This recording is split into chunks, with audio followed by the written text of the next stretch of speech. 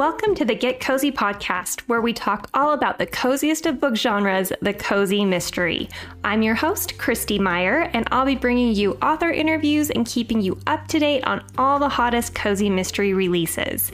We'll be diving into the latest episode after these quick messages. So grab yourself a cup of your favorite hot beverage and let's get cozy. Your brain needs support, and new Ollie Brainy Chews are a delightful way to take care of your cognitive health. Made with scientifically backed ingredients like Thai ginger, L-theanine, and caffeine, Brainy Chews support healthy brain function and help you find your focus, stay chill, or get energized. Be kind to your mind and get these nootropic chews at ollie.com. That's OLLY.com. These statements have not been evaluated by the Food and Drug Administration. This product is not intended to diagnose, treat, cure, or prevent any disease. Hi, hello, my cozy friends. Welcome back to Get Cozy Podcast. Most of you have already seen on Instagram that we are now going to be hosting both cozy mystery and romance authors on the show, and I am so thrilled for today's episode because not only is our guest author a celebrated and prolific cozy mystery author, but she also writes some of my favorite romantic comedies as well. Jen McKinley is the New York Times, USA Today, and Publishers Weekly best-selling author of several mystery and romance series. She's also the winner of the RT Reviewer's Choice Award for Romantic Comedy and the Fresh Fiction Award for Best Cozy Mystery. Her work has been translated into multiple languages in countries all over the world. A TEDx speaker, she's always happy to talk books, writing, reading, and the creative process to anyone who cares to listen. She lives in sunny Arizona in a house that is overrun with kids, pets, and her husband's guitars. So welcome to the show, Jen. Thank you so much, Christy. It's such a pleasure to be here. Oh, I am just so excited to have you. You're definitely the author that I've received the most requests from our listeners to have on the show. And you're such a prolific cozy mystery author, like we mentioned, but you do also write some fabulous romance novels. So what came first for you, writing cozies or writing romance? Yeah, I took my dream when I was young was definitely, I just wanted to write romantic comedies. My coming of age was Bridget Jones's Diary, Sex and the City was on TV. Yes. It was all about the pink pump and the handbag and single girl in comedy. So I actually did sell, my first book was with Harlequin when they were trying to do, like a chick lit light, I guess, So the problem with that is comedy is very subjective. So you had a lot of different varieties of comedy and they could never really get a handle on how to market it or get it out there. So I think I wrote 3 short romantic comedies for them. And then they essentially fired me.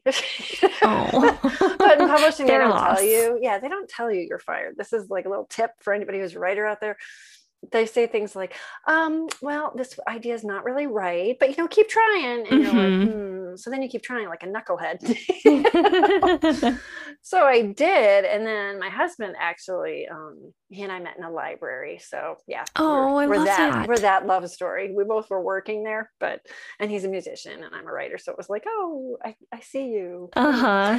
But he was the one who said to me, I think we were just dating at the time. We weren't married yet, but he said, why don't you write mysteries? Because I'm a genre reader. There's very few literary books where I'm like, yeah, this is really a good story. I find most of them boring. Yeah, I kind of do too. I feel bad saying that, but it's true. I want to escape reality. You get shunned if you say that. But I mean, honestly, it's like, from what I understand from when I was an English major for a little while, they always said that Shakespeare wrote for the populace, and that's what I feel like genre does. We're not trying to be unreachable. So for me, if I could have gotten a degree in genre reading, oh yeah, summa cum laude, but right. That, so library science it was. But anyway, my husband was the one who said, you love mysteries too. Why don't you try writing one of those? And I was just like, oh, I'm not smart enough. You have to have suspects and red herrings. Yeah. It's super complicated. And you know how someone can just cut through it? He just looked at me and he's like, just write it backwards. And I was like, huh. There's an idea. That's why I'm going to marry you. Okay. Right. Exactly. So then I started writing mysteries and, it wasn't, an immediate jump because, again, traditional publishing is hard. You have to prove yourself. So I was submitting stories and I kept getting things like, this is great, we like your voice, but you don't really have a hook. And I was sitting there thinking, what are you talking about? What is a hook? And I always tell people that I suspect, because I did have an agent at that time who was very supportive and sweet, is that there was a meeting at Penguin Random House and they were like, all right, if we give her something, will she like go away? Because every time I had an idea, I'm like, oh, I got another idea, and I'd write it up. Oh, I have another idea. And my agent, bless her heart, was like, okay, I'll send it, And then they came to my agent and said, listen, we think Jen's voice could write this series. And it was a work for hire, which is basically an editor comes up with the idea and then they find an author that they think can execute it. So I turned in a sample chapter and they were like, yeah, I think you've got this. And I was like, cool. Can I totally change the plot? Because I don't like yours. And they were like, okay, So it was a 3-book decoupage mystery series. And, they were like, decoupage. And I'm like, oh yeah, sure. No, but absolutely. I'll just Google it later. Exactly. I went to work. I'm like, decoupage. But so that was fun. But I mean, I kind of knew at the time when I did it, I was writing under a pseudonym. I didn't own the copyright. They would own the copyright because it was essentially their idea, that I needed, to take advantage of this door being open a tiny little crack. So that's when I came up with the Cupcake Bakery series. And that was just one of those rando, everything around me was cupcakes. And I was like, yeah, I'll pitch that. And I really thought it would be a 3-book, maybe 5-book series if I was lucky. Yeah. And I think I'm writing, I don't even know what number now. I think I'm on 15 or 15. Yeah. So who knows? So you just never know. Right. Oh, that's amazing. I love that journey. Like I think a lot of people don't realize when you try to become a traditionally published author, how long and arduous and how much rejection happens along the way. Yeah, it's a lot.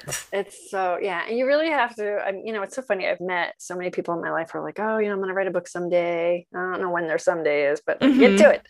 And then other people are like, oh, I couldn't handle the rejection. And it's like, well, that's fair, because you really have to have like a hide, like a rhinoceros, and you have to be able to pivot. Like when they tell you no, they're not kidding.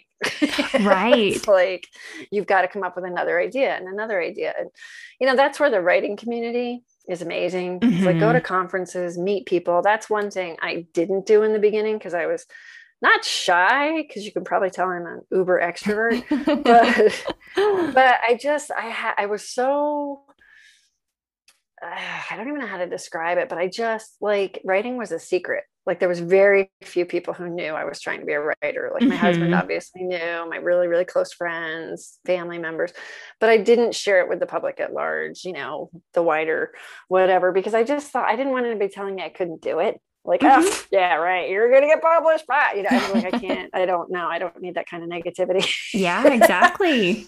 And the thing is, if I'd gone to conferences, I could have met a million me's and probably shortened my journey. Like, I think my journey was a lot longer because the way I look at it is because I didn't own what I was trying to do. I didn't fully commit. And it's just, so my advice, if anybody's listening, who, fully commit, go all in. I mean, what do you have to lose? Nothing, yeah, exactly. Especially now, I think more than ever, we realize like, do it now, because you never know what next year is going to bring. Oh yeah. I think we've all learned that like the hard way.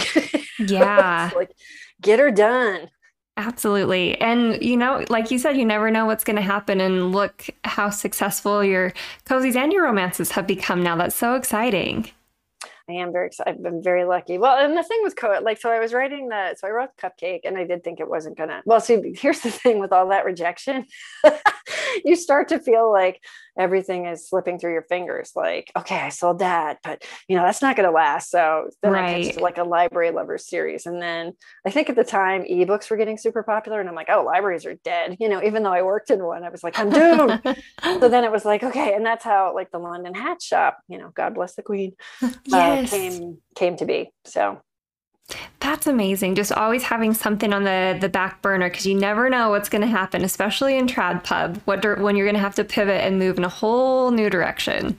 Oh yeah. I mean, we had a thing. So I think at the time, it was 2016. And that was when Penguin and Random House merged. Mm-hmm. So the corporate philosophy changed. So at the time we had like 50 cozy mystery authors, and everybody was writing like 1 or 2 series. And then freaks like me were trying to, like, at one point I had all 5 going. Wow. And because crazy. And so much. That fear of failure. You know what I mean? It's like, it's all going to get taken away. Work harder. Luckily, I finally signed with an agent who was like, maybe we could work smarter. And I was like, I guess. That's a good agent. Yeah, she's very good. Yeah, I needed her. But it was like 2016. And I remember it was in Phoenix, and they were having, I think it was Left Coast Crime. It was one of the mystery writer conferences. Mm-hmm. And we were literally going into panel talks, about whatever. And you'd see people's phones going off, and they'd come out and they just look shell shocked. And they're like, my editor was just let go. And so was I. I mean, it was just like, we called it the apocalypse for a reason. It was like, oh my God. So it's like, of those 50 authors, and that's an estimate that I was writing with at the time, mm-hmm. I think maybe 10 of us survived. And you didn't know who was going to survive. That was the other thing. You didn't know who the new publisher, the merged publisher, was going to keep, and who they were going to let go. It was awful. Yeah, that's so scary. Yeah. And that's traditional publishing. It changes, So that's what kind of kicked me back to romantic comedies. I flew to New York and I went to see my editor, and she's edited like all 50 of my books. Wow, so that's we're awesome. Pretty tight. Yeah, we get each other, and she's amazing.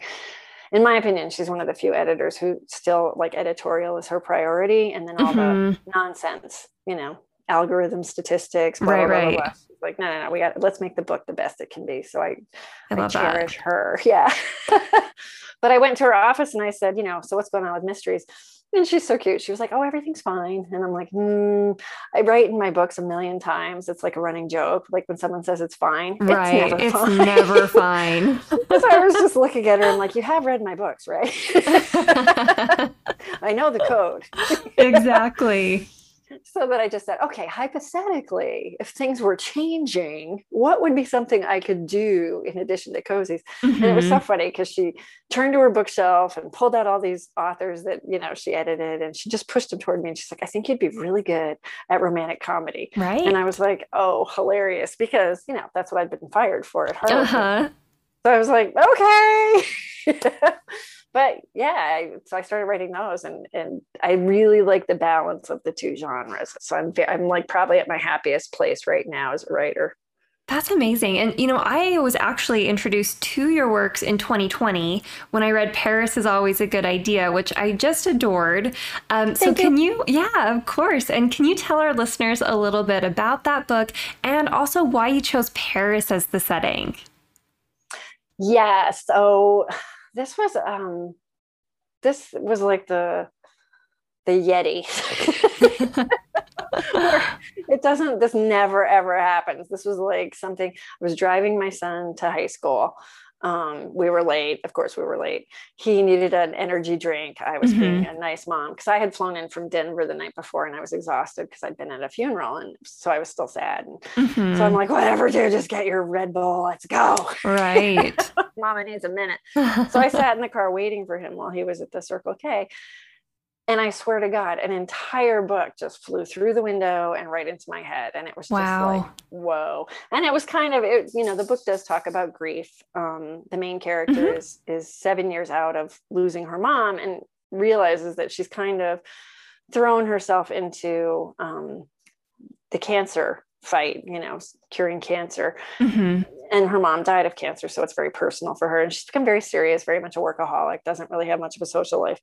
And her dad announces that he's getting remarried, and she just loses it in the sense that she's like, I can't even be happy for him. Like, I'm broken, Right. And her sister says, you need to revisit the last year you were happy, which is the year before their mother died, when she did a working gap year around Europe. So she has to go and find the 3 men that she fell in love with during that year. So there's Colin in Ireland, Jean-Claude in Paris, and Marcellino in Italy. And of course, work, when you're a professional at that level, rarely stays. Like, even if you take a sabbatical or a leave of absence, it follows. Kind of like being a writer, you're always working. in some way. The ideas don't, switch off. Right. So she goes back on this gap year. And then the title, Paris is always a good idea. Paris is kind of the pivotal setting for when things really change for her. And I don't want to say too much because you have to read it to, as you know, to find out why. But Paris is like, there's a lot of big moments that happen in Paris. So yeah, people have to read it to find out which one of the three or whatever. Yes. And, I just have to say that book was absolutely the book that I just needed in my soul in 2020 because we were all stuck at home. So being able to escape to Europe in that novel was just such a delight, and it was so needed. And that was just one of those reading experiences where you're like, I'm so grateful for this. I so needed this. Oh, you're so sweet.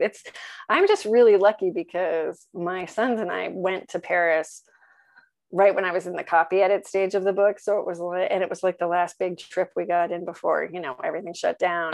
So I felt like, I just kind of felt like everything fell into place for that book. And then, it came out in the middle of the pandemic, which in some ways was good for people like you who found it. And then in other ways it was like so overshadowed by, because I remember talking to my, and this is where publishing is a business. See, and there's my dog. That's totally fine. Cozy companions are welcome on this podcast. That would be our rescue, Ellie. I think this indicates the male is here. Yep. But I forgot what I was talking. Oh, Paris. So during the middle of the pandemic, obviously the rise in book sales, fiction really dipped. And what became critical was study at home stuff, school at home, and self-help, self-care. And I was just like, well, that makes sense. Yeah. How do we navigate this? Yeah. You never know what's going to be going on. You know what I mean? Mm-hmm. So, yeah, definitely. But I'm glad you found it when you needed it. Oh, me too. And then I was also from there, because it's always great to discover a new author. And then you find they have this fantastic backlist and you have so many new books to read. Like that for me is just the best, most exciting feeling. Oh, it is. I'm such a series junkie. I mean, I love finding, even if I find the 10th of the series, but I'm also like, I have to go back to the first. Oh yeah, absolutely. Absolutely. Cause then you've got to experience the full character development and all the growth through the series. So even if I start out of order, I'll go back and read from the beginning too. Yep. I'm the same. Yeah. So speaking of series, you are, of course, the author of multiple cozy mystery series like the Cupcake Bakery Mysteries, the Hat Shop Mysteries, and the Library Lovers Mysteries. So is your writing process different when you're writing cozies versus when you're writing romance? Yeah. I mean, it's interesting because I think writing both genres helped me be better in both genres. Which is hard to explain, but with romance and romantic comedy, I mean, obviously, so it has to be funny. And my cozies are the same. Like when people say, well, what are your cozies like? I always say, well, it's kind of an Agatha Christie, I Love Lucy mashup. I love that description. Yes. So my romantic comedies are very much like, same thing. And I Love Lucy, Mary Tyler Moore, all the things that influence me, in every Nora Ephron movie, that kind of thing. So that stays the same. But I think, with the romance, you really have to have authentic emotional conflict, whether it's personal growth or interpersonal conflict between them or whatever. You have to maintain that. And it can't just be a misunderstanding. I mean, I will burn a book. Just kidding. I would never. But never burn a book. If the whole thing hinges on one conversation, it doesn't work for me. I really need it to be more. So having to do that for the romantic comedies really, I think, made me better with the cozies. I think I like to go a little bit deeper with my cozy characters. Like there are some conflicts and it's not so much the surface. I think I dig a little deeper. But the flip side to that is mysteries are great, particularly the cozies, because that dead body is going to move that plot along. And I think knowing that, kind of getting that rhythm in a cozy where you have to keep things moving. There's not a lot of dead time in my romantic comedies. Right. There's not a lot of let's navel gaze for a chapter because that's fun. No, it's not actually. Yeah, exactly. So I think writing those mysteries really taught me to keep the plot moving. That completely makes sense. And, I feel like because cozies and rom-coms are my two favorite genres. Well, those and I like middle grade, like spooky books. And I think, those are good. yeah, they're so fun. And I think it's because they all kind of have a similar, light, fun, escapist tone to them. So for me, those are just like candy. I can read those genres all day long. Yes, me too. I like those. And then I have random, I'm just beginning. Well, I've always read in the fantasy genre. Uh-huh. And it's funny to me, some are just so good to me, and some I'm like, I can't suspend my disbelief. But I love a little bit of paranormal. I love a little bit of magical realism. So I like, because growing up, I was not, this is like a terrible thing to admit, but I could not really lock in on the Lord of the Rings. Yeah. And Tolkien, but I was a huge The Lion, the Witch, and the Wardrobe Narnia fan. So it's funny how different people can lock into different series. Right. So I definitely cut my teeth on those, and it stays with you. I think when I say genre, it's like my ultimate goal is to write a massive paranormal or fantasy book and then be queen of all genre. Yeah, I think that is a very achievable goal for you. Well, I've been working on my agent. I'm like, okay, so I have this idea. And she's like, oh, good God. She's like, send it. Yeah. Well, and now there's these cozy fantasy novels. I don't know if you've seen any of them. Yeah. There's some paranormal crossover. My friend Nancy Warren writes a really super cool cozy series set in Oxford, England, and it's vampires and witches and knitting. I'm cool. Like, brilliant. That sounds amazing. Yeah, I'm going to have to add that to my list immediately. There's another one. For fall. Yeah, perfect for fall.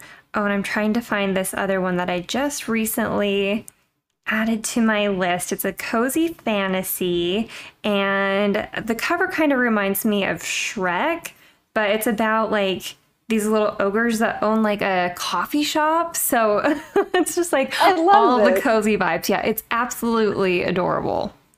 See, I love stuff like that. And I like YA too. I was a children YA librarian for, I want to say 6 or 7 years. Oh, cool. And it was some of the best reading. I mean, luckily I was doing that right when Hunger Games dropped. And so it was all those dystopian. Right. Which, come to find out, they were actually training manuals. No kidding, huh? Crazy times. But so I felt really fortunate because when your kids are little, you're reading to them and you're on top of the genre, but then they get a little bit older and you kind of, I always read with my boys because I wanted to have things to talk about with them. We were definitely to read every night. And I remember, this is just a side story about the magic of reading to your kids. I was reading, one of the boys' godmothers gave the boys Gregor the Overlander, which is also Susan Collins, the Hunger Games author. We loved it more than Hunger Games. Really? But she was so good. There's certain authors you should study just because they're that good. But Gregor the Overlander, the series, total fantasy, an underworld underneath New York City. She would end every chapter with such a massive cliffhanger that my younger one would just be enraged. We can't stop reading now. She's like, I can't, I'm never going to sleep. You have to. So I started stopping in the middle, mid-section of chapters. And I thought that is a lesson in how to craft a book. Right. You know what I mean? So yeah, you can learn in any genre, I'm convinced, Yeah, just pick up tips and tricks from all the authors. I do think reading is the absolute best thing that you can do if you want to learn how to write books. Oh, absolutely. Absolutely. So I did also want to chat about one of your other romances, Wait for It, because I also really enjoyed that one. I found those characters to be so fascinating, and I was just rooting for them from the very beginning. So how would you describe Annabelle and Nick to our listeners? Wow, that was a really interesting book to write because I am not an anxious person. I'm not really a worrier because I'm why suffer twice? That kind of thing. Yeah.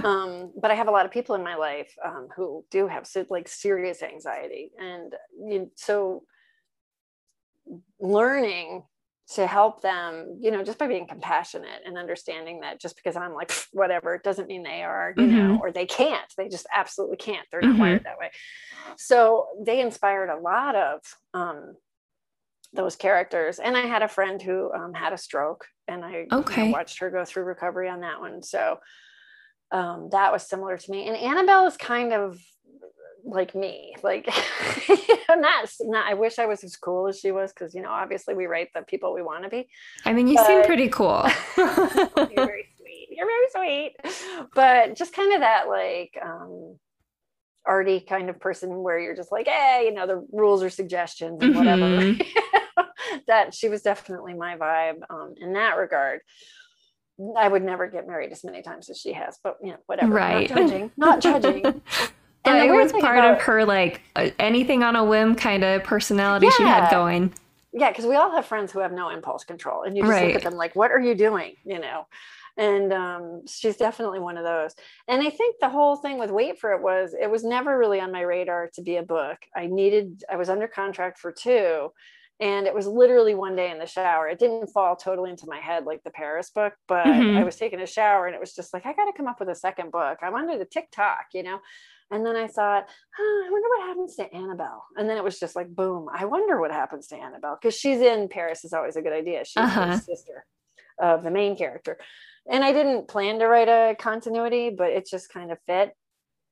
And then setting it in Phoenix, where I've lived for 30 years, and then hitting all my favorite spots, it kind of became a love letter to the city that I live in. But the characters themselves, I would say, as you get older, and you know, I'm watching my boys who are in their 20s now, it's so interesting to see the self-limiting behaviors we all kind of put on ourselves for a variety of reasons. So I felt like I have these 2 characters that have so many coping mechanisms that are also super self-limiting. And it was just like, how do they get their happily ever after? They have to figure this out. Like, they have to figure out that A, they're doing that, and B, stop and see, can they, you know, because like with anxiety, it's not like you can just flip a switch. There's work involved, you know, stuff like that. So that's pretty much where it came from. Just, I spend a lot of time stealing the stories of people around me. Right. As all authors do. It's part of the gig. The more interesting you are as a person, the more the notepad and pencil are going to be like, okay, hold that thought. Tell me more. Tell me that again. Yeah, exactly. So yeah, so I did plunder a lot of lives for that one, but everybody was very, very nice about it. Yeah, I loved it. And I loved like that whole like grumpy sunshine kind of romance dynamic that they had going. Like, that's definitely one of my favorite romance tropes right now. So that was a lot of fun to read.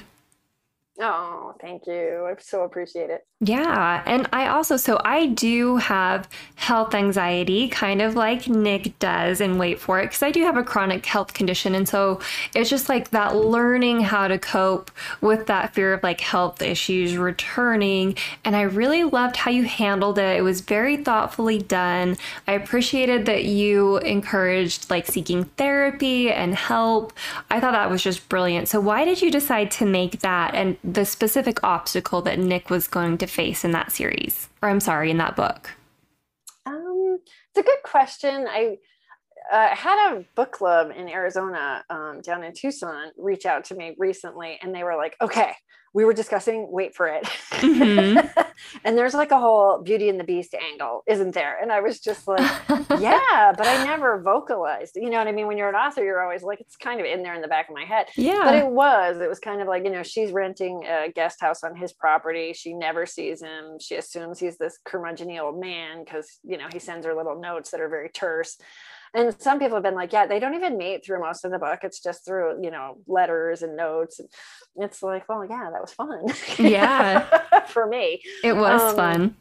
But it was kind of a Beauty and the Beast kind of vibe. And I wanted to give him something, because I think the thing that I'm noticing, you know, having people with anxiety around me, it's such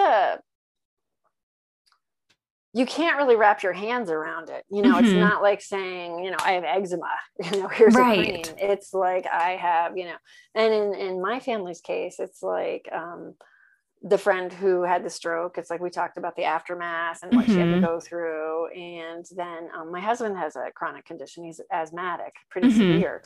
So it's one of those things, like you don't leave the house without your inhaler. Yep. You know what I mean? And if you do leave the house without an inhaler, there's a panic, like, oh, like, how did I forget like that? I'm in danger now. Yeah, exactly. Because it can turn on a dime. So it's those kinds of things that I wanted him to have. I mean, what's hard about Nick is I gave him a really horrific childhood, and I felt really bad about that. I have my biggest challenge is I am fond of my characters, so I have to torture them. And there are some authors who really get down with that. They're like, oh yeah, right. And I'm like, but I like him, and I don't want it to go bad. I know. I want to be nice. Like, I have to trust myself that I'm going to make it okay for them eventually. So I gave him a horrific childhood, and then I put him on top of the world, and then I took it all away. Right. And it was, the childhood that he had, the success that he had, and then the fallout. A lot of what happened to him wrote itself. Like, it wasn't even like I knew I was going to put him in a wheelchair. I wasn't sure why. Then, I thought about, a stroke. And then I thought about, there's a lot of people who really struggle post-stroke. And I had a friend who had a heart attack. And I mean, he just changed completely post-heart attack. Like, he just was terrified. Yeah, understandably. So it was that kind of thing. And I knew, especially when you're young, he's one of the younger people to have a stroke in the book. You feel like this shouldn't be happening to you. So there's that portion too. It's like, what? But I'm healthy, Right. But as we've discovered, that doesn't really matter. Yeah, so yeah, exactly. So that's pretty much where he came about. It's like, I'm trying to get better at torturing my characters. So he really got the brunt of it. He did. But I just have to say, like, I personally really appreciated the representation. I know everyone's experience with anxiety is very, very different and very valid. But for me, that spoke to me a lot. And it actually kind of was like helpful for me to see a character kind of experience those same things. It's comforting in a way. Oh, that makes me feel really good. I know that part of it too, I think, as an author, as you know, is you're sitting there putting yourself in the character's mind. And for me, because I'm not an anxious person, it's like I had to well, how would you feel, Jen, if you had a stroke and you blacked out and you lost your powers of speech? And it was like, I'd be pissed. Yeah. Because I've been very fortunate health-wise in my life, minus the little bumps and bruises we all go through. Sure. So it was just like, I'd be furious, and then I would be terrified. So it was like kind of tapping into those things that I think are pretty normal, but that you probably need someone to help guide you through. Oh yeah, absolutely. It's daunting, and there's always like a kind of like a grieving process when your life just doesn't go the way you thought it was going to go, and then you have to learn how to pivot, kind of like we talked about with publishing, right? You just have to learn how to pivot and manage, and it takes experienced help to do that sometimes. It does. And I think you nailed it also when you mentioned the grief, because I think we do grieve. I mean, everybody grows up with an idea of what their life is going to be like, every single one of us. And none of us get exactly what we dreamed. I mean, I want to meet that person, and then I want to slap them. But no, kidding. But that's life. I mean, life is like, there's a funny, this is a little off topic, but there's a funny meme that I've seen pop up, and it's like, life is just a series of obstacles keeping you from reading your book. And I thought, yeah, some days it really does, but it is, it is a series of obstacles to getting what you think you want. And then when you get what you think you want, it seldom matches what you had in your head. So you have to figure out again, like, okay, is this really what I want? And do I want to keep it? And I think there's always constant little grief bubbles of, this wasn't what I thought it was going to be. Yeah. Do I pivot? Do I stay? What do I do? And I think you're very right on that. Grief is such a component, not just for losing people, animals and loved ones of any sort, but, for life, we're grieving all the time. I just don't think we acknowledge it. Yeah, absolutely. I agree 100%. And I just thought you captured that so beautifully in that novel. And then, but you also definitely do retain, like, throughout that book, it still has that like fun romantic comedy feel like there are some very, very funny, fun moments that I really, really enjoyed. Oh, thank you. I know. I try to keep a good balance, you know. Yeah, that's such a hard balancing act, but yeah, it's so important, I think, especially if you're going for like cozies or romantic comedies, because those books are so much about the vibe.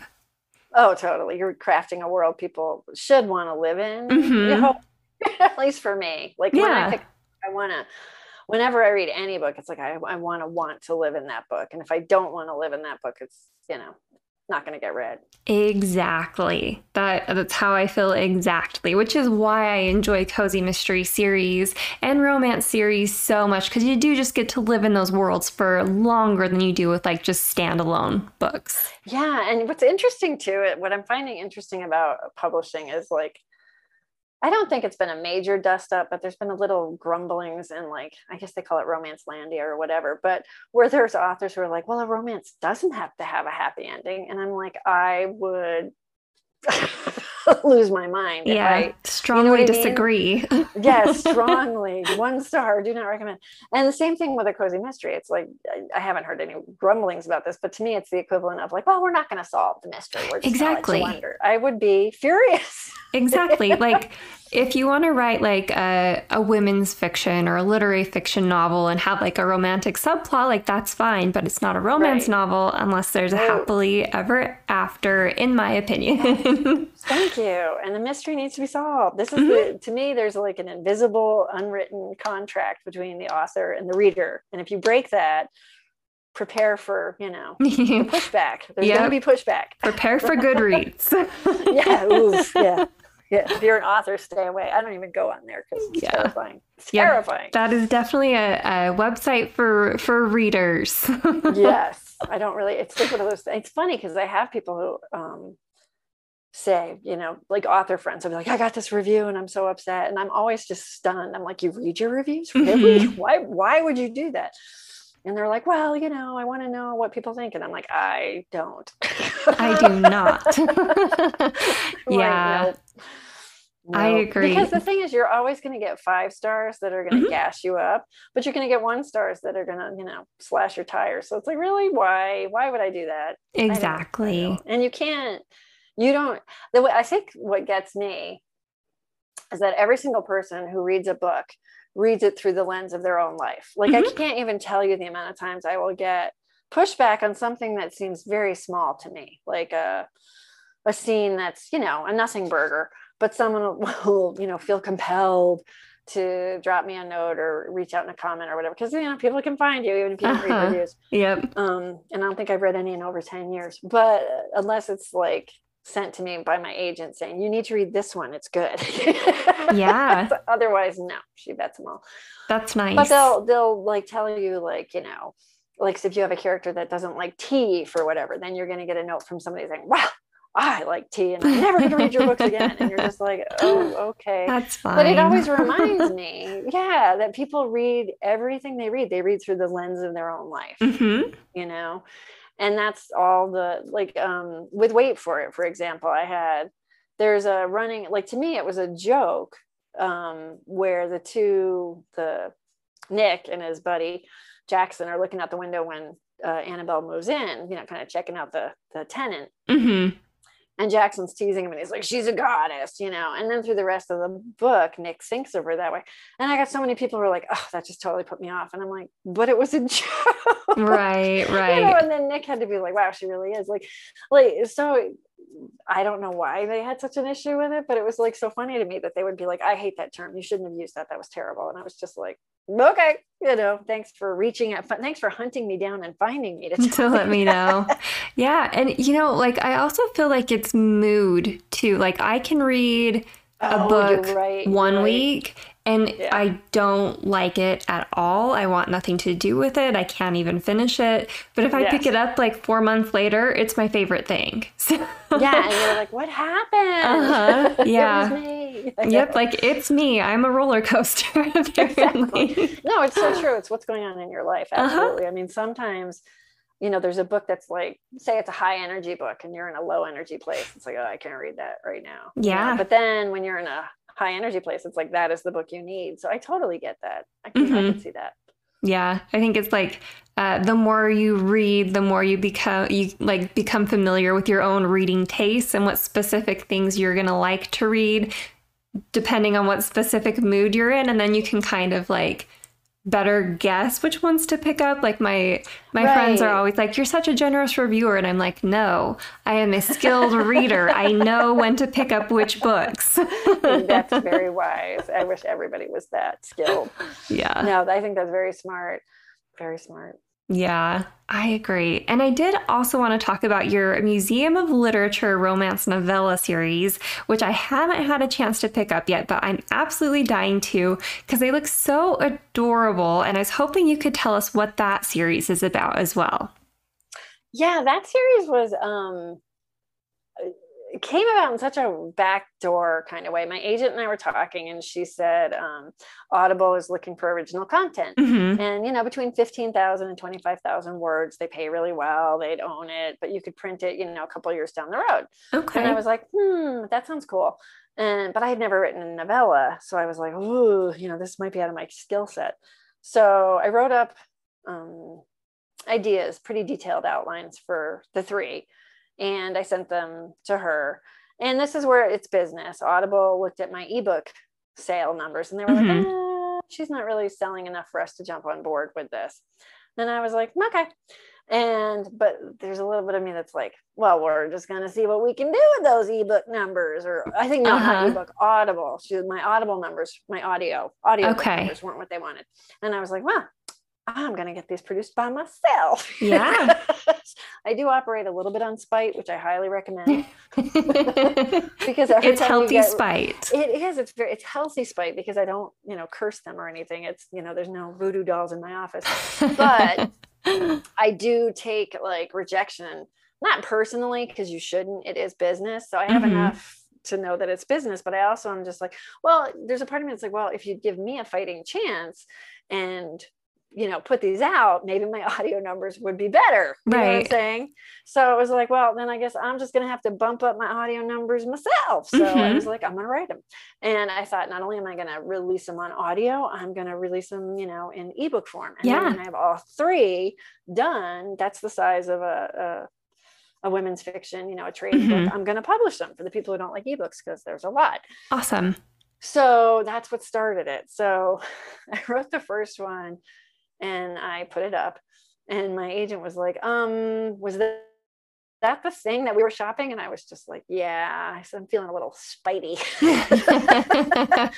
And I said, my plan is to find an actor who can read them so we can do the audio and do the audio myself. Cause neener, because I'm a mature adult. And it was as we all are. Right. No, this business in particular will just bring the child out of me. But she said, well, you can do that. That's fine. She said, but how about, as your agent, we shop the audio rights for you. And I was like, okay, sure. Forgot about it. Because now I had to write these novellas. Yeah. And it worked out really well because I'd written Paris and Wait for It. And then I didn't this year have a women's fiction rom-com coming out. I have one coming out next summer. So I'm excited about that. But this year I knew was a kind of a gap year. So it was like, oh, these novellas will fill the gap. Great. So it was kind of win-win-win all over. But then she took the audio rights to a bunch of people, and there was an auction, which blew my mind. Yeah. And then Dreamscape loved the ideas, and they bought them. And so they're out in audio and ebook. And it was just like, well, that was cool. Very cool. And I'm glad you explained, because when I was looking up the books, I was like, I can't tell. Are these self-published? Are these trad published? I wasn't quite sure. They're so it's great to, that's so cool. The audio is, and then but the nice thing was, and this is where the writing community is amazing. I knew I wanted to do the novellas, but I also knew I wanted it to be very professional. So I wanted to hire a professional editor and a professional cover artist. Yeah. Because I think if you're going to have something with your name on it, it should look good. Yeah. And they do. The covers are so cute. She's amazing. Well, and what happened was Jennifer Ashley is a mystery and romance writer here in Phoenix. So I reached out to her because I knew that she had a series end, but that she started self-publishing it. So I said, do you mind sharing your copy editor with me? The person who edits your stuff. And she's like, not at all. Well, it turned out to be Tracy Hall, who's also a writer, but does copy editing on the side. She's amazing. So she's edited all of them, and she does multiple sweeps, and she's tough. Good. She's very like, this doesn't make sense. You need to clean up this. Laughing here. She's very good with the, balancing the good and the bad. So she would sweep through them a couple of times. And then another writer friend, Lori Wild, who is a romance women's fiction author, had amazing covers. She got, and you're seeing this a lot with authors, she got a lot of the rights back to her old series. So she was re-releasing them. So she had hired a cover artist named Lindsay, who's with Llewellyn Design, and she did amazing covers. So she's like, oh, go to Lindsay, she'll hook you up. So this cover artist, I reached out to her. She caught my vibe off of, Wait for It in Paris. And she's done the covers for all the novellas. And then Dreamscape liked her cover so much that they bought the covers from her for the audio as well. So it was like everybody was winning. It was like, this is great. It's worked out wonderfully. But it came to mind because I wanted to write rom-coms that were, and this is going to sound ridiculous, but banter based. Yes. Because my favorite parts of rom-coms, like When Harry Met Sally, it's the banter. It's exactly. Like if you give me a 600-page book of banter, I'm happy.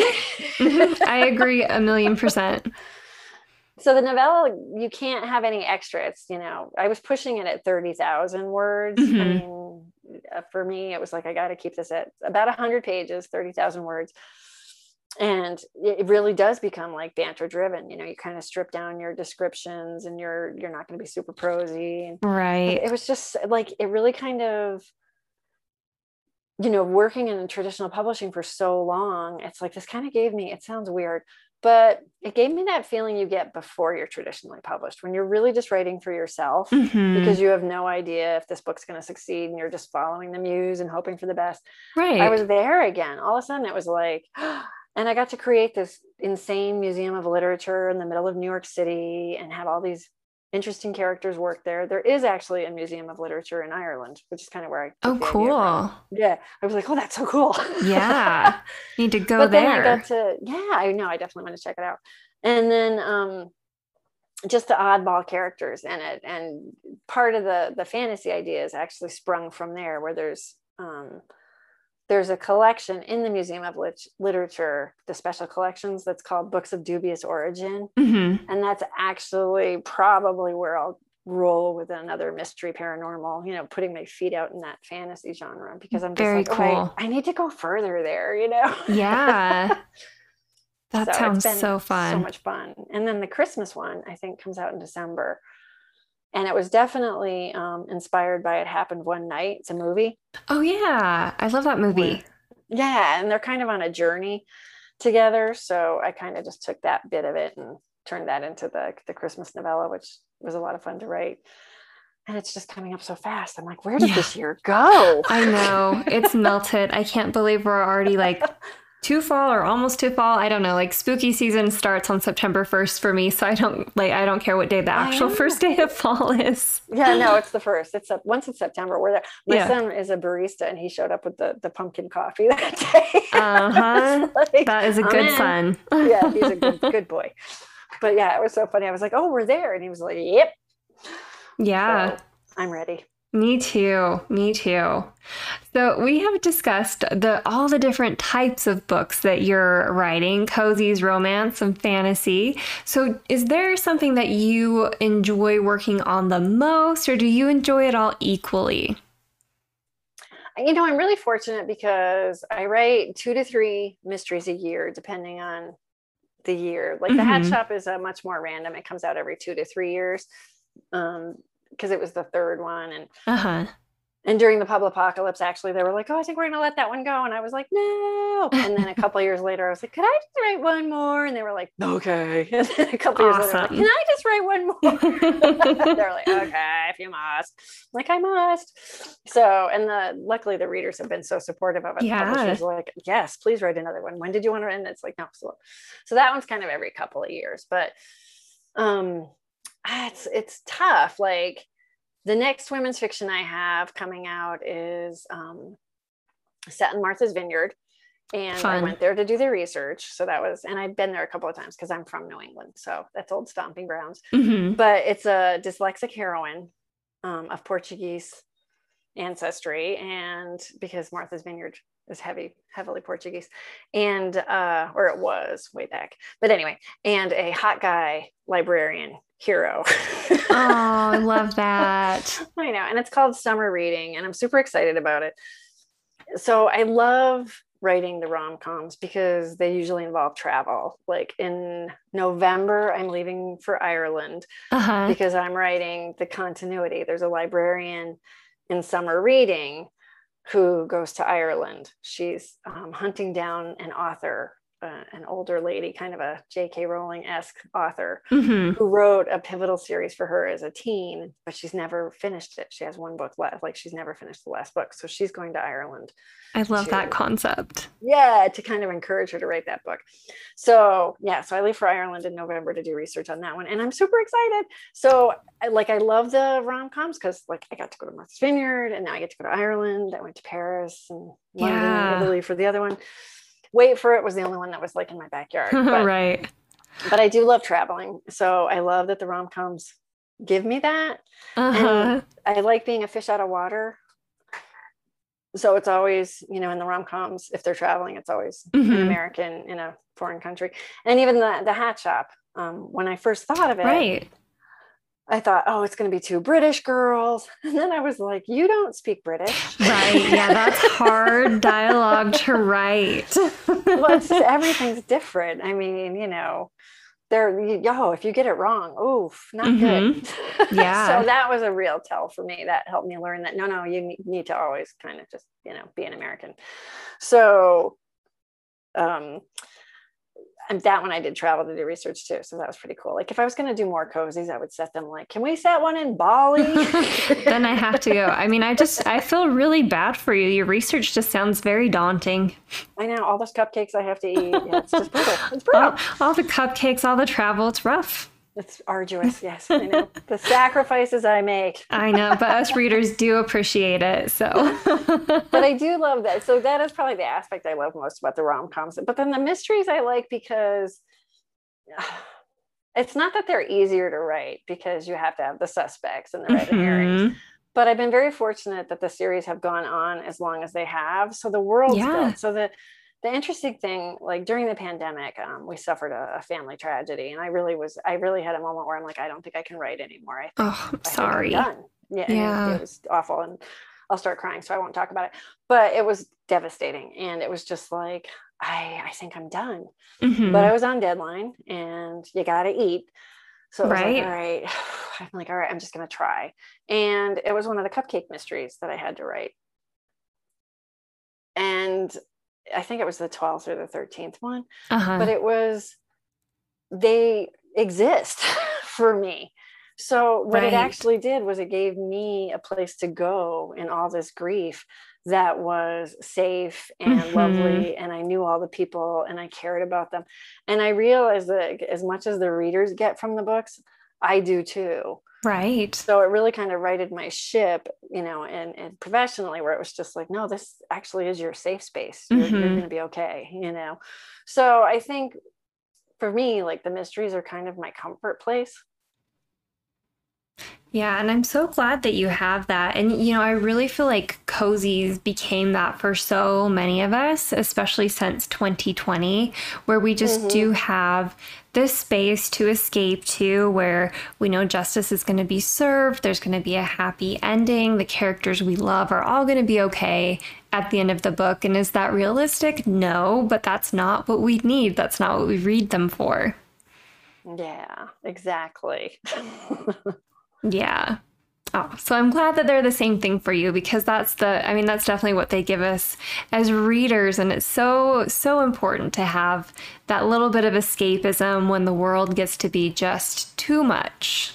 Oh, and it can be. Ugh. And if you're attached to the character, and I think that it was a real like learning moment for me where I was like, oh, Yeah. I'm in with the readers on this. It's like, this is all of our safe space. Yeah. So that's why when we were talking before about like, oh, the mystery doesn't need to be solved or it doesn't need to be a happy ending. Yeah, it absolutely does. Or, it needs to be marketed in a way that explains that it's not going to be that. Yeah. So that readers know. Yeah. Yeah. It's a warning label. Yep, exactly. So we have chatted about some of the essential components that we feel exist in romances. So the happily ever after and the banter. What other elements do you think are very important in a romance book?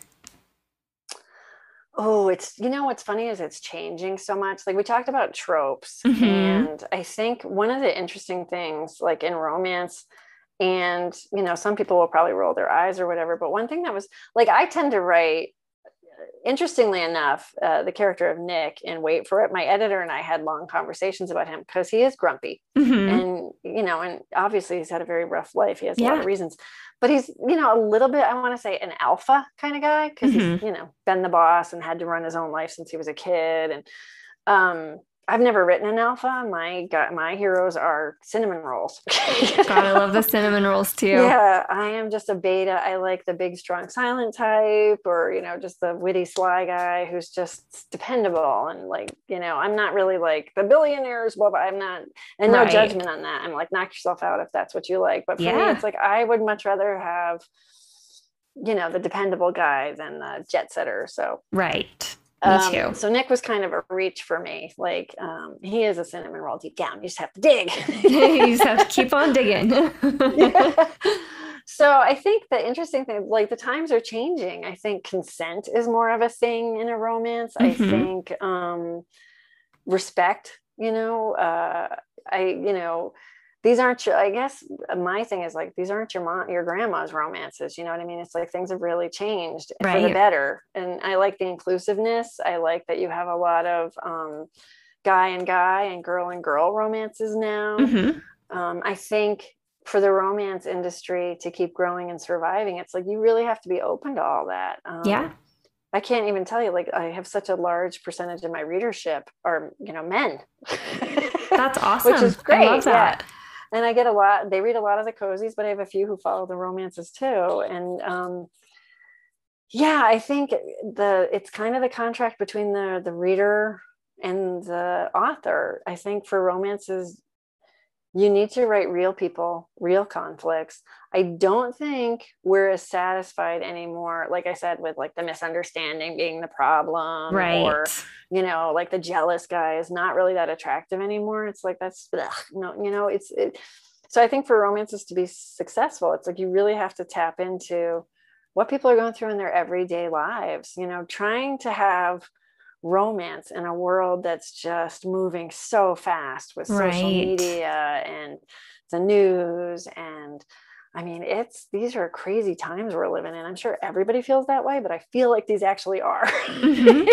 Oh yeah, they definitely are. And I couldn't agree more with everything that you just said. I love seeing all the diversity and inclusiveness, especially over the last few years, that publishing has made such an effort to become better at. It's so great. And I do agree that we have to have like all those tropes that we love, except we want to see them done a little bit different because we've seen them before. So, no small task for authors to accomplish. No, it's like we have to move in these times. You know what I mean? And and really, I mean, I think the writing's getting better, and I love seeing the representation with authors of color. It's just like, I had a job. I remember this so clearly. I worked in a bar called Toad's Place in New Haven, and this would have been early like 90s, so, college years, late 80s, early 90s. And I worked with a woman who was African American, and she was like a romance reading addict.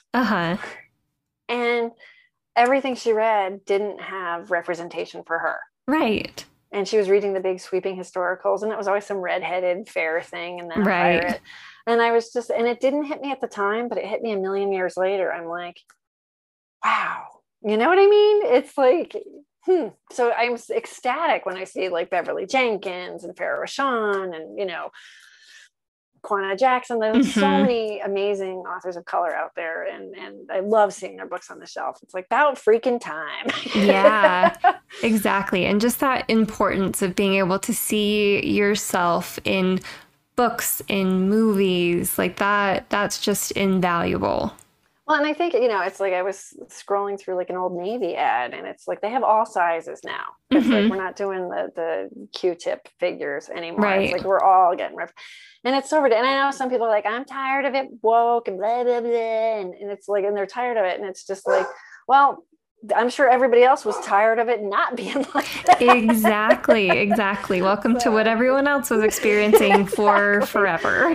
So it's everybody else's turn. And the other thing is, I think when you have that kind of awareness of everybody and every story, and in some ways you get people who are like, oh, the political correctness has gone too far, you can't have realistic whatever anymore.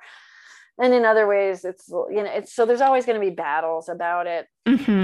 But I think that's, as a writer, you just have to be your authentic self, right, and tell your story your way, because every author has their own voice. I mean, if you follow your path, you'll be fine. There's a readership out there for you. You just have to keep honing your voice and telling your story, and all the other stuff like tropes and woke and what's trending and who's popular and blah, blah, blah. It's like, just push all of that aside, because the reality is there's so many books that have come up out of nowhere. Right. I just reached out to the author of Lessons in Chemistry. Oh, I love that book. Bonnie Garmis. It's fantastic. Yeah. And what I loved about it, I read an interview with her, and everybody should read that book. Just saying. Yeah. It was probably my favorite book of the year so far. And it was recommended to me by another author, which I love, because then it's vetted. Exactly. It's been screened for you already. Exactly. So I told her I loved it, and she was very appreciative, which I was like, wow, she wrote back. That's amazing. But because even authors get like, oh, fangirly. But I read an interview with her, which I thought was fascinating, because she said, I mean, she's a writer in like the business world and has been for years. And I think she's in her mid-60s. So she had written a book before, big sweeping novel, rejected 98 times. Wow. Yes. And she said, and then she was sitting in a meeting, I think she was in Austria, pitching her idea she's like, a table full of men. And I pitched my idea, and she's like, literally not one of them was listening to me. Like, I was talking and they were looking at their phones, blah, blah, blah. And she's like, and then another guy pitched his idea and nobody liked that one. And she's like, and then another guy pitched my idea again, my words exactly. Wow. Him saying them. And she's like, and the room erupted that he was a genius. And she's like, wow. She said, I went home that night and Lessons in Chemistry was born. And I was just like, yep. So that's where I'm like, you have to write the story that's in you, and not worry about the noise. And then, like her book, boom. I mean, it's fantastic. And to me, it came out of nowhere, but. Yeah, I've heard, and like our local independent bookstore here, the King's English, is just like you see that book on the shelf, and literally every single bookseller recommends tag is sticking out of it. Like, they are all recommending it. That's how fantastic it is. It is. And that's one that you can be like, oh, that's literature, but it's so accessible. You know?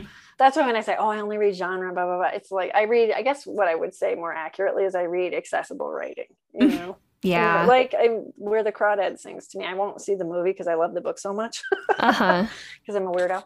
But that was very accessible to me. Yeah. But definitely not a genre book. Neither was Lessons in Chemistry. But there's just some amazing stuff out there. And I think authors just have to be true to themselves, and you'll be fine. I agree. And like, what a cool time for readers to have all these different voices that we can read. And like, there's no better way to get to walk in someone else's shoes than to read through their words and experience the world through their eyes. I love that. Exactly. And the summer reading, my book that comes out next June, Mm-hmm. writing a dyslexic heroine was a huge challenge.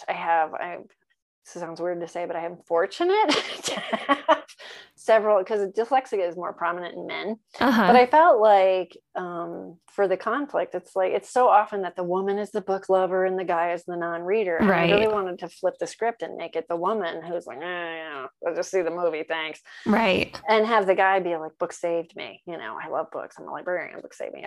And have that kind of, meeting. But writing, like, it was such a powerful book for me to write, because books did save me as a kid. I had kind of a very loving home, but also a little chaotic. Mm-hmm. And books were my safe space. And to write a character that doesn't have that, it was so weird. I mean, it was just like, I really had to reach out and study and talk to people and look at TED Talks and read interviews and talk to my friends. And they've been my beta readers on the book to make sure I got it right. Right.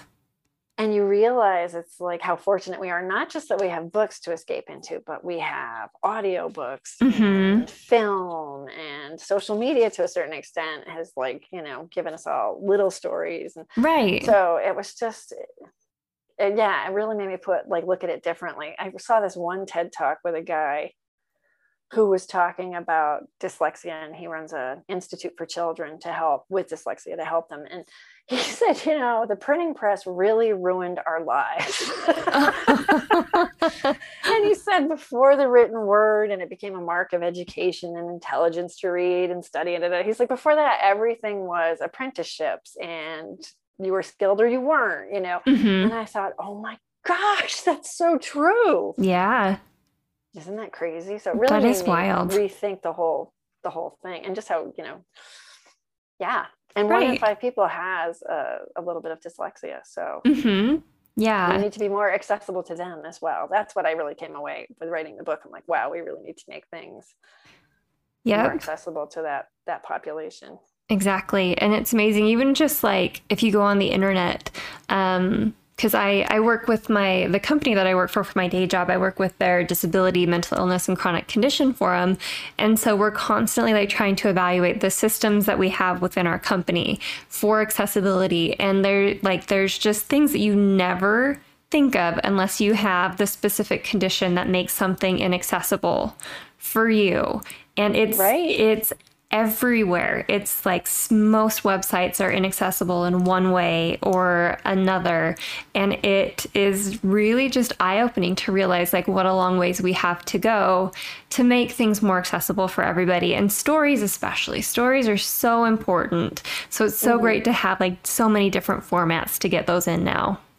Oh, definitely. And yeah, the rise in audiobooks has been amazing. And that's while writing this book about that character, it was like, that's what she kind of discovers. And, it's like she knew they were there, but she didn't really lock in. Because, if you get a bad audiobook, it can turn you off. Yep. It is all about that narrator. It is. So it was a very, and how like the publishing industry really needs to invest in those narrators because they're important, so it is really interesting, how we all get our stories and how we grow as people. And, it's kind of like watching, how they're trying to get internet into places that don't have it. It's like, can you imagine? I was on vacation recently and up in Nova Scotia, we have a summer cottage up there in the wilds.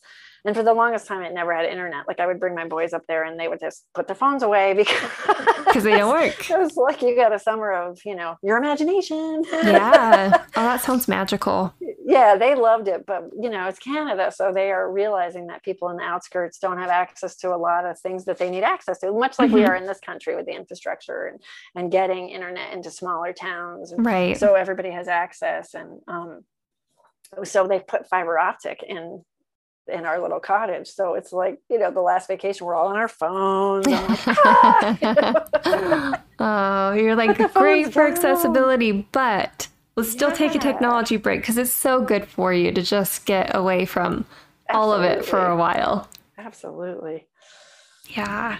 Well, I'm so excited for that book to come out. And you have so many books out already, some that you've written under pseudonyms. So of all the many projects that you've worked on so far, is there one that's been a particular favorite? Wow. Yeah. That's like picking your favorite pet. Like, what day is it? What did they do? I was going to say that depends on the day.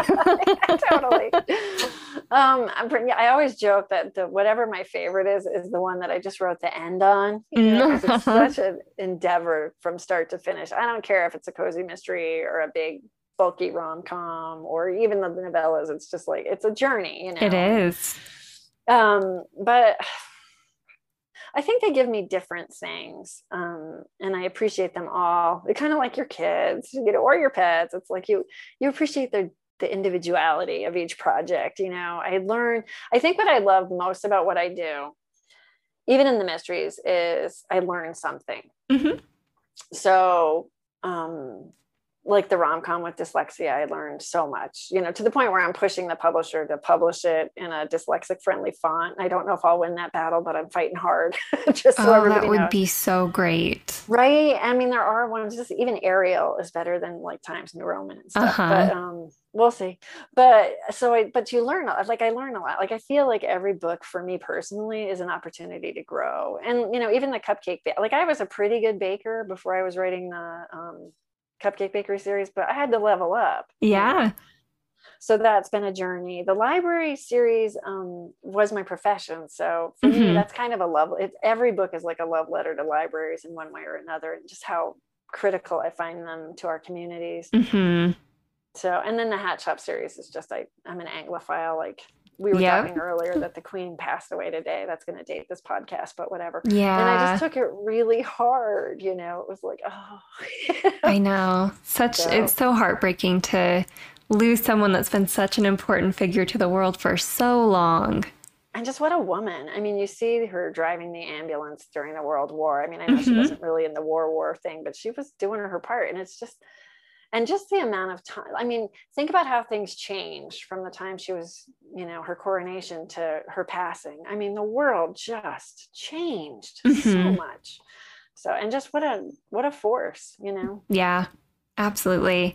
And this episode's airing next Wednesday, so it won't be too dated by the time. I'm sure the world will still definitely be going through the mourning process. Oh yeah. Wow. Yeah. What a woman. What a woman, Absolutely. So we do love to leave our listeners with some reading recommendations during every show. So I was wondering if there are any romance novels that we haven't already mentioned that you'd like to recommend for us. Ooh, good question. The one other one, Lessons in Chemistry, like we said, is not really a romance, but it has some elements. So that one was awesome. The other one that I just recently read was The Dead Romantics. Oh, the Ashley Poston one? Yes. And that one just was also vetted by another author friend. And then who else did I really? Oh, well, I like anything Abby Jimenez writes. Oh, so yeah. Whether it's Friendship Zone or Part of Your World or, whatever, just you can trust Abby to take you on a laughing, crying journey. Absolutely. So she's totally one of my go-to authors. Who else? I'm trying to think. I know I've read some. I know I'm looking forward to Farah Rashan, and I feel terrible that I can see the cover that's beautiful in my eyes. And it's like a paranormal romance, I believe. Ugh. I know. I'm trying to think of the title. Yeah, but you know which one I'm talking about. It's kind of with Disney. It's like the Frog Princess, I think she's taking on, or something like that. But I'm very excited about that one, although I can't remember anything. It's so hard to remember book titles and character names. Yeah, I blow through them, you know what I mean? And then it kind of just turns into a mishmash. But yeah, no, Lessons in Chemistry, Dead Romantics, anything by Abby Jimenez, and also Farah Rashan. She does have a sports series that I like. That was so much fun. So I highly recommend her as well. Okay, I'll definitely have to add the sports series to my list. I love sports romances in the spring and the summer. Like that's my season for that, that specific subgenre. I totally get it. I totally get that. Yeah. Yeah, I do have seasonal reads. Absolutely. Mm-hmm. Yep.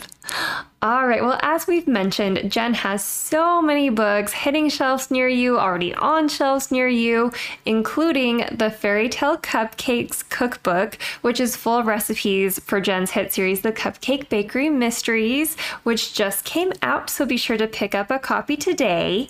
And before we sign off, Jen, do you want to just leave our listeners with information about how they can connect with you online and keep up with all of your upcoming book releases? Oh, definitely. I'm on Instagram. That's probably my favorite social media platform because it seems like it's more positive. Mm-hmm. Yeah, I don't agree. know if that's accurate.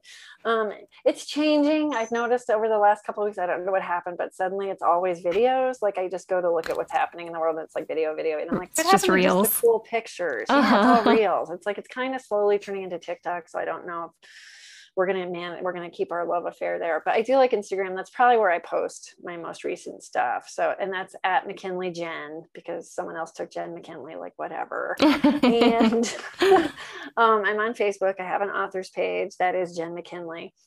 And I have an assistant. She wrote the Cupcake Bakery cookbook with me. She was an assistant that I hired before I even knew. She was recommended by Lori Wild. Her name's Christy Conley, and she runs a virtual assistant for authors. And she was just amazing. I mean, like we hit it like a house on fire right away. And then I found out she was a home baker. So when I decided to go forth with the cookbook, she baked all the cupcakes, took pictures. Oh, cool. Yeah. And there's like 32 recipes in there. It was definitely labor intensive on both of our ends. Me trying to pick pictures and arrange them and her, creating them. Mm-hmm. So she runs a private Facebook group called McKinley's Mavens. Oh, fun. Well, what we discovered is your Facebook gets hacked so easily. Mm-hmm. I would get these, like someone would put up a thing and then like 10 rando guys from around the globe would hit that person's comment with, "Hi, I like you. Will you be my friend?" Right. This is so annoying. We just want to do what we want to do on Facebook and we don't want to get hit on by all these. Exactly. We are not here for that. Right. Ugh. So anyway, so that's kind of why we formed McKinley's Mavens. And that's usually where you get the book cover, releases. Like as soon as we have cover art, we release it there. She does like prize packages that are amazing. So it's like the cookbook and a couple of mysteries and then an apron. How fun. Yeah. So you can win a lot of stuff. And it's not a super busy group. Like we're only posting a couple of times. The group has become friends amongst themselves. So a few people will post, but it's not like you're going to get overwhelmed. Because I've noticed some of those groups, it's like 100 messages a day and you're like, no, or posts or whatever. So this is much light. You can be part of the group and find out what's going on, but not be overwhelmed. And then I do have a webpage and I try to stay up to date on it. I think I'm pretty good right now. It's hard when you have that many books coming out. I know. And I used to be on Twitter, but I had to give it up because it was just a hate space. And I just like, no, I don't go on Goodreads. It's like, I think, the other thing we've learned, is that you really have to choose where you want to spend your energy. And I can't have all that negativity. Mm-hmm. So anything that goes negative on me, I'm like, I'm out. Yep. I felt the same way. I left Twitter in 2020 and I was much happier. Right? I know. I just left a few months ago, but I was just like, oh, I'm done. I don't think it does anything for an author except make you crazy. Yeah, I know. So yeah, Instagram, Facebook, and then I do have a webpage. And the webpage is just jenmckinley.com. So perfect. Well, I just submitted my request to join McKinley's Maven, so I'm very excited about that. Yes. And I am just so grateful to you for your time today. Thank you so, so much for being on the show and for chatting with me. I really appreciate it. Oh, not at all. This was delightful. You made me feel so good about myself. So thank you. I'm so glad. And listeners, thank you so much for listening. We will be back with another episode very soon, so stay tuned.